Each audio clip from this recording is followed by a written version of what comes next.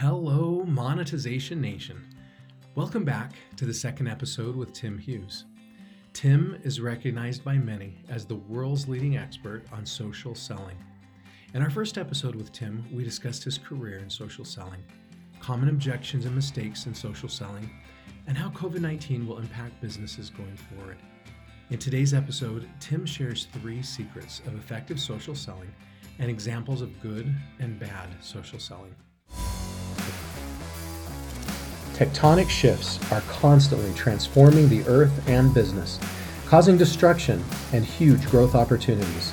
I'm Nathan Gwilliam, the host of Monetization Nation, where we learn how to leverage business tectonic shifts to transform monetization. Okay, can you share with me a story of someone that has done social poorly? And you don't even have to use their name. We don't need to throw anybody under the bus, but can you give me an example of someone that hasn't done it right? I see it all the time, Nathan. I really do. I'm aware of an organization, and I have a friend who used to work there. They've just moved jobs, but it's the classic sales manager posts something, and or the sales VP posts something, and then everyone's basically told to go and like it. And he said that this just isn't working. And they even paid. There was somebody in that organization who had the job title of social selling expert. And you look at the social selling experts presence, and it's like, this person clearly doesn't understand anything about social selling. I went into another organization, a big corporate, and they said, and I went in and I got a meeting with the guy that ran, and he said, "Can I bring in a marketing person?" I said, "Yes." She said, and then she said, "We're actually doing social selling anymore." Well, already. I said, "Okay." So I said, "How's it working?" She said, "Oh, it's brilliant, just amazing." I said, "Well, that's great. We're always looking for examples of where, good response for social selling." I said, "Tell us what you're doing."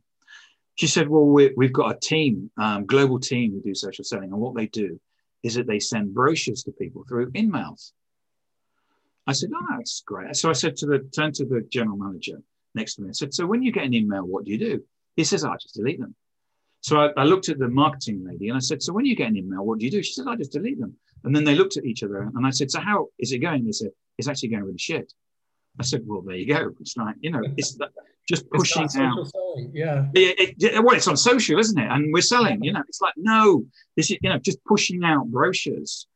Brochures don't create sales. Conversations create sales. The trust and the likability that comes from those conversations causes the sale. Yes. But the thing is, the important thing is the trust, because we've actually bought things from people we don't like. So it's not just important to be liked; it's also to be trusted. Because there's people that I trust, but I dislike them. Yeah, that's true. I mean, I've bought a number of cars from a particular dealer, and I did not like the salesperson, but I trusted him. Yeah, that's right. All right. So I liked those stories. Can you share with me a few stories of companies that did it well, that have effectively used social selling and seen a good ROI from it? Yes. A lot of the people that we work with work under NDA, because obviously we're getting a competitive advantage, or they're getting a competitive advantage. We've just done some work with a drones company.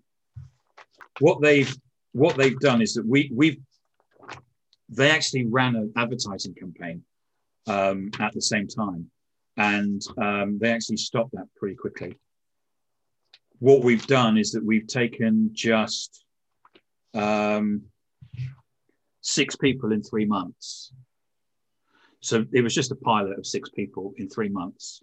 In that 3 months, they've got 26,608 likes and 2,688 comments. So that's about 30,000 interactions. So that's 30,000 interactions. Remember, an interaction on social is your opportunity to have a conversation. Yep.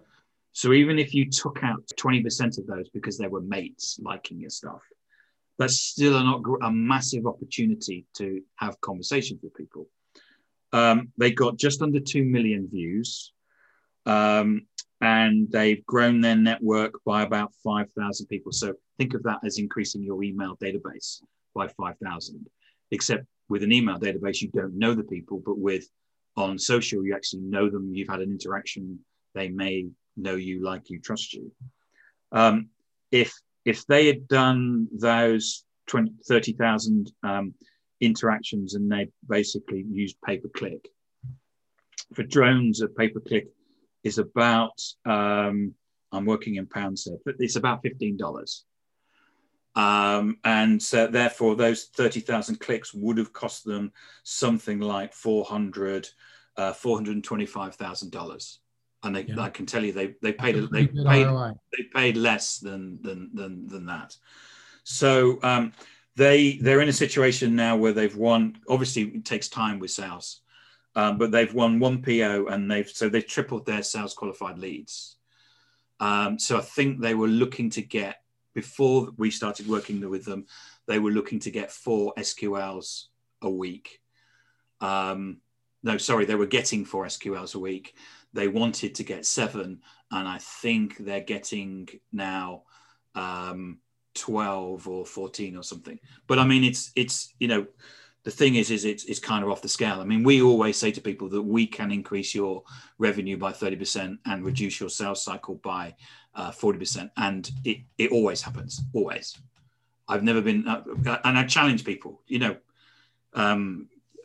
it's obviously we empower people, so we're totally reliant on the sales force to make those changes. But we always transform and we always meet those figures. There's another company, I haven't got the figures with me. They've just come in and we've got 100% ROI.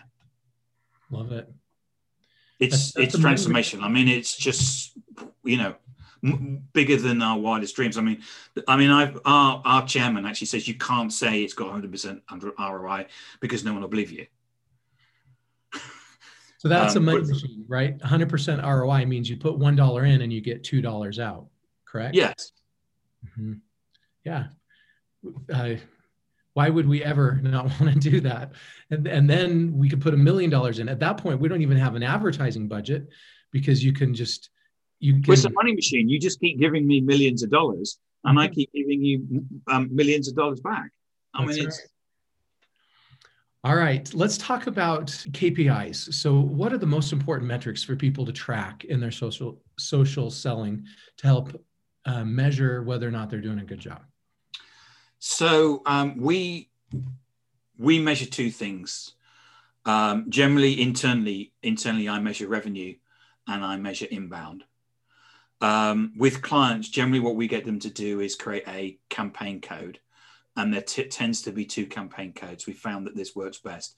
One is business is being found from through social, and one is business that's been influenced through social.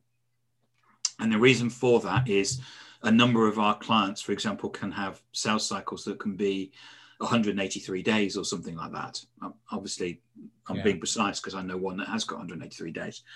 And so it could be that what happens is that person puts out a post, they get a response, they got an opportunity. That's the campaign code where it's found through social, whereas influence may be what we're going to do is we'll go into a particular account and connect to lots of people and grow our influence in that particular account, though the opportunity may have come in through inbound or something like that. Which technologies and platforms are most important to use to help optimize our social selling? So I'm not a big technology user, so I use LinkedIn, Twitter. We're actually now using Clubhouse quite a lot. But from a tool perspective, we use Slack. I run the business on Slack.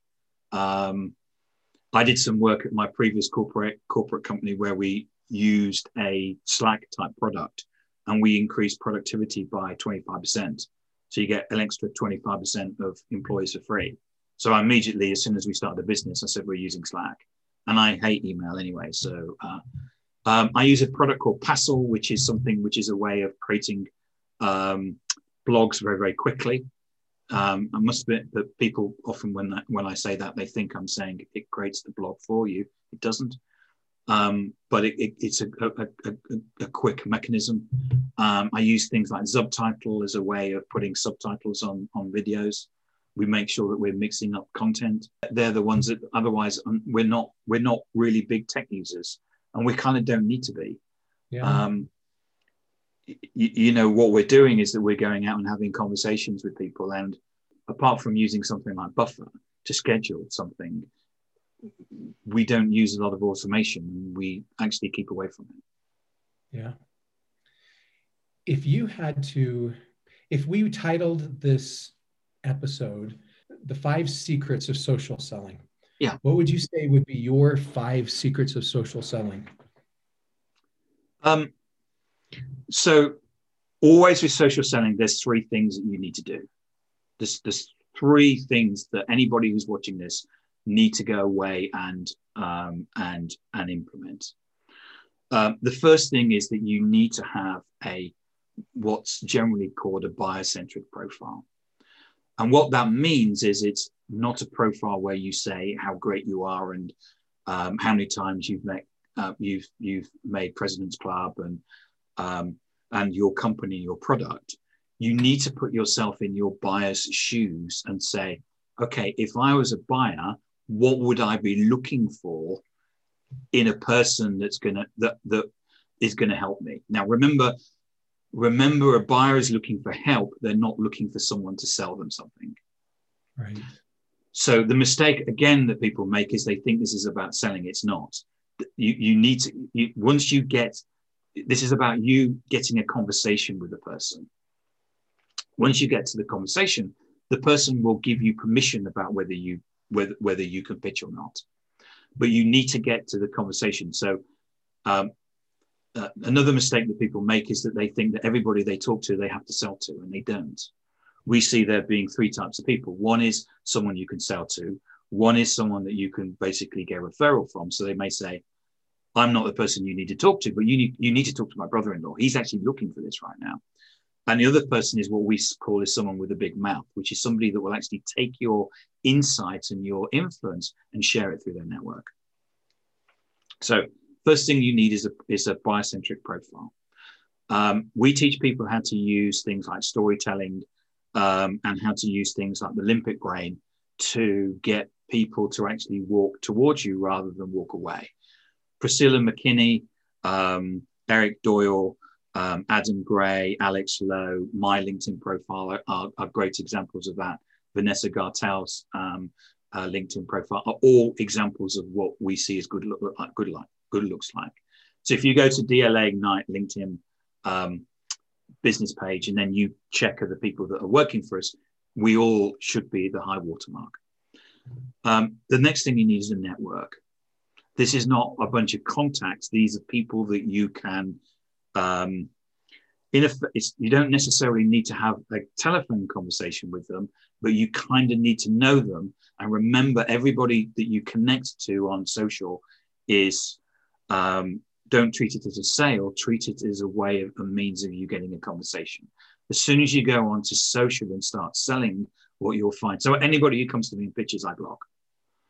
I mean, it's a straightforward, and because what they're doing is that they're killing the platform. But people can come to me and have a conversation. And you need to build a network, and your network needs to be as big and as wide and as varied as you can have it. So, for example, BMW is a client of ours. They have 100,000 employees. So to sell into BMW, you need to probably be connected to 1,000 people. And quite often, if you talk to we were doing some work with a client where we de-risked their forecast by using social. And they were selling to the pizza company, Domino's Pizza. And they said, oh, yeah, it's a done deal. It'll happen this quarter. I said, it won't. And they said, why not? I said, because the salesperson isn't connected to anybody in Domino's Pizza. If the salesperson isn't connected to anybody on LinkedIn, there's no relationship there. And it didn't happen. And now every sales leader needs to be in a situation that whenever they run a deal review about an account, they need to be saying the first question is, how many people are you connected to in this account? So we use this example of Eric Doyle, who works for me. We wanted to see how many people he could connect to in Wood Group, which is a local company to him in Aberdeen in Scotland. And he got 555 in 3 days. He's now connected to 1,000 people in there. He's connected to the whole of the board in the UK and the US. and the CEO in the UK and the US. Now, has he got an opportunity to sell in there? Yes, he has, because he's connected to people, therefore he's got his influence. I mean, it could be, you could call this account-based marketing or account-based selling, but at the end of the day, it's about, having one or two people isn't enough anymore. And this supply chain company that we're working with, where they say there's 100 people that make the decision, so you've got to be connected to more than 100 people. So the third thing is a network. The second thing is a network. The third thing you need is content.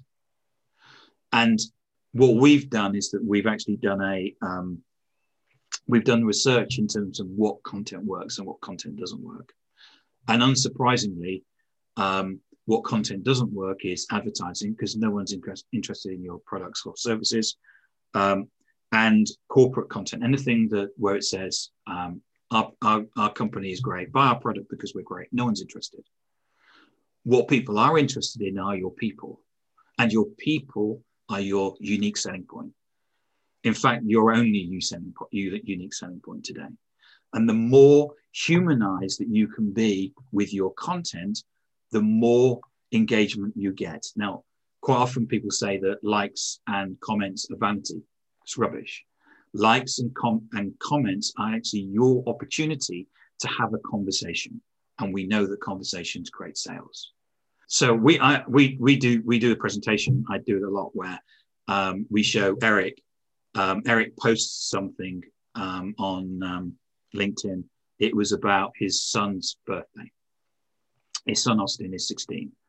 Has a COVID birthday, so they went to the beach. So you can imagine, 16-year-old, the last thing he wants to do is be with his boring old dad. He wants to be out with his mates, but he has to go to the beach. So Eric takes some photos. He puts them up on LinkedIn, and I think he gets 168 likes or comments, about 10,000 views, and we see a lot of that sort of stuff. But the thing is that we have a methodology behind that. It's a strategy. He knows why he's posted it. Now, it only took him 10 minutes to post that, but off the back of that, he got 184 leads. He got 6 C-level meetings. He's had 2 proposals off the back of that and 1 purchase order, and it took him 10 minutes. Now, there is not one single demand generation method out there, cold calling, advertising, email marketing, that can get you 6 C-level meetings, 2 proposals, and 1 purchase order in 10 minutes. Yeah, that's right. And this is transformational. Now, when we show that to people and they say, we're all over social at the moment, and we say, this is what Eric got from 1 post, it goes quiet. And that this is what you could be doing, and you could scale this across the whole of your organization. And this is the difference between doing social and digital dominance. I love it. Thank you so much for sharing your time and your wisdom today. This is so valuable.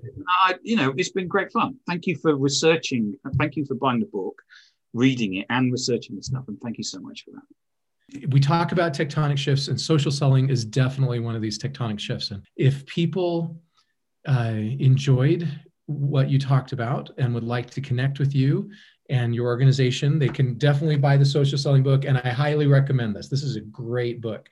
In addition to that, how else can people connect with you? So, Social Selling Techniques to Influence Buyers and Change Makers, the book is available on Amazon worldwide. There's over 100 5-star reviews, or there was last time I looked. In terms of finding me, I'm Timothy Hughes, or Tim Hughes on LinkedIn. I'm Timothy_Hughes on Twitter. So that's the best way. And if they could write I get loads and loads and loads of connection requests from people. If they could basically write a little introduction that says, Tim, I heard you on Nathan Gwilliam's podcast. I thought you were great. Okay, you don't need to write that bit, but I heard you on Nathan Gwilliam's podcast. Can I connect? Then that'll be great. Do you sell your courses online? I would love to take a course from you about social selling. Is there something like that I can sign up for? We don't sell them online kind of at the moment. We don't sell them on our website. Generally, we would expect someone to approach us. And our go-to-market is is through, we have partners and resellers. So I have 3 resellers in the States. I've got a reseller in South Africa. I've got a reseller in Portugal. So we've got resellers all over the world. And the idea of that is that it provides us with scale. And these people are, if you pardon the expression, we've created Tim Hugheses across the world. And what we do when we transform people is that they go through our social selling program. And the importance of our social selling program is it's about change. So they have a group session, and we have to keep groups low at 10 people, because this is about change, habit change, and mindset change. The first session is about your profile, because that's the most important thing that you need to sort out. The second one is about connecting to people. The third session is about being found. And we also do a piece on Twitter on that, because it's important that you're not just on LinkedIn. The fourth session is about growing your influence. And the fifth session is about creating content. And all the salespeople come out of that having written probably about 300, 500 word blog. Between each of those sessions, we do one-to-ones. And the reason for that was, when I worked at a big corporate, I would run group sessions to people, and someone would come up to me in the corridor a week later and say, I was nodding and saying I knew what you were talking about. I haven't got a clue. Can I buy a coffee, and can you talk through it? And what we find is it's at the one-to-ones where we get you get the most movement of people, because everybody learns at a different rate. But the key thing is that it's based on, what we're doing is that we're creating change through the people, because we've got to get them to come out the other end, not just knowing, but doing. So one of the first sessions is about your profile. So your summary title on your LinkedIn profile is the most visible thing about you on the internet. If you Google your name, it will show your name, your photo, and that summary title. Your job is not to bore people with saying, I'm a sales director or sales VP. Your job is to get people to go, oh my God, what's that? I'm going to look more of that. Which is why, if you look at Priscilla McKinney's title, or Eric Doyle's title, or Adam Gray's title, or Vanessa Gartal's title, what you'll do is you'll go, wow, what's that? Look at my title. And that's about curiosity, and then getting them to look at your summary, which again is written using storytelling techniques. This is appealing to your limbic brain and getting a gut reaction inside of you to say, that person looks interesting. Or at the end of the day, what we're doing is that we're going online and we're judging what a person is like by looking at their not just their passive profile, but also their active profile, what they're posting on social. So your key thing, if you think about an organization that's going to buy, so we're going to buy, and we're going to look at 3 companies. So what we'll do is we'll get the salesperson up in those 3 companies. And what you want the person to do is to spend all the time reading your company's salesperson's profile, going, that person looks like they're going to look after us. Yeah. That person is the person that's going to, and at that point, you're already ahead. Because they may say, we're going to talk to all 3, but they're going to go into the meeting saying, Tim Hughes' profile is he looks like a great guy. Well, the other people there's salespeople that have got things like President's Club for 4 years in a row. Once I get my teeth into a customer, I never let them go. Either I'll die or they'll die. And it's like, do you realize that when a customer reads that, what they think? I know sales leaders and, oh yes, that's really great, a matchup, but a buyer, who would ever want to do business with that person? They won't do business with them. Yeah. And so so that's what we do with the program. And what we do is that we make sure that people step through and they move forward step by step, and they're doing it, and they're getting the training and the coaching from experts who know about social selling and probably are experts in their vertical as well. and they're walking through that. And the idea is at the end of it, they will walk out and actually have a change in the way they work. I will always find that someone will find it difficult all the way through, whether it's connecting to people. Some people come to me and say, I can't connect to strangers. When we talk about it, I have some people that say I can't write, which is rubbish, because salespeople are the best communicators in the world. We're always writing emails, trying to get, when I worked at the previous company, there was never any resource. So you're always writing to your managers, explaining why your deal had to have the resource put on it. I mean, we're great at it, but people think that content is like a 2,000 word white paper. The thing about 2,000 word white paper is we go, that's interesting. We put it in that folder on our desktops that says, I'll read it when I'm dead. Whereas if I send you a 300 word blog or a 500 word blog, you'll read it now. Yeah. Because it's not going to take you much time. And all of these steps, everybody can do this. Thank you so much, Tim, for sharing your stories and knowledge with us today. Here are some of my key takeaways from this episode. Number 1, we should humanize our content. Number 2, focus on what a buyer is looking for in our profiles. They're probably looking for help and probably not for our company brand, product, or services. Number 3, having a large network of people who like us and trust us will allow us to sell more easily. When we have connections to the people we are selling to, they are more likely to buy from us. Number 4, if our content focuses on people instead of products, we will have more engagement. If you've enjoyed this interview and want to learn more about Tim or connect with him, you can find him on LinkedIn or visit dlaignite.com, and I will include links to both of those in the blog post for this episode. Did you like today's episode? Then please follow these channels to receive more free digital monetization content. Number 1, get a free monetization assessment of your business or subscribe to the free monetization e-magazine at monetizationnation.com. Number 2, you can subscribe to the Monetization Nation podcast or YouTube channel. And number 3, you can follow Monetization Nation on Instagram and Twitter. What results have you seen from social selling?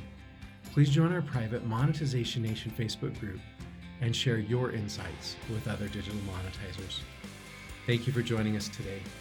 I wish you success in achieving your monetization goals. Do you want to become a better digital monetizer? To receive great monetization stories and secrets, please go to monetizationnation.com and join free. And if you liked today's episode, please subscribe to the show and share it.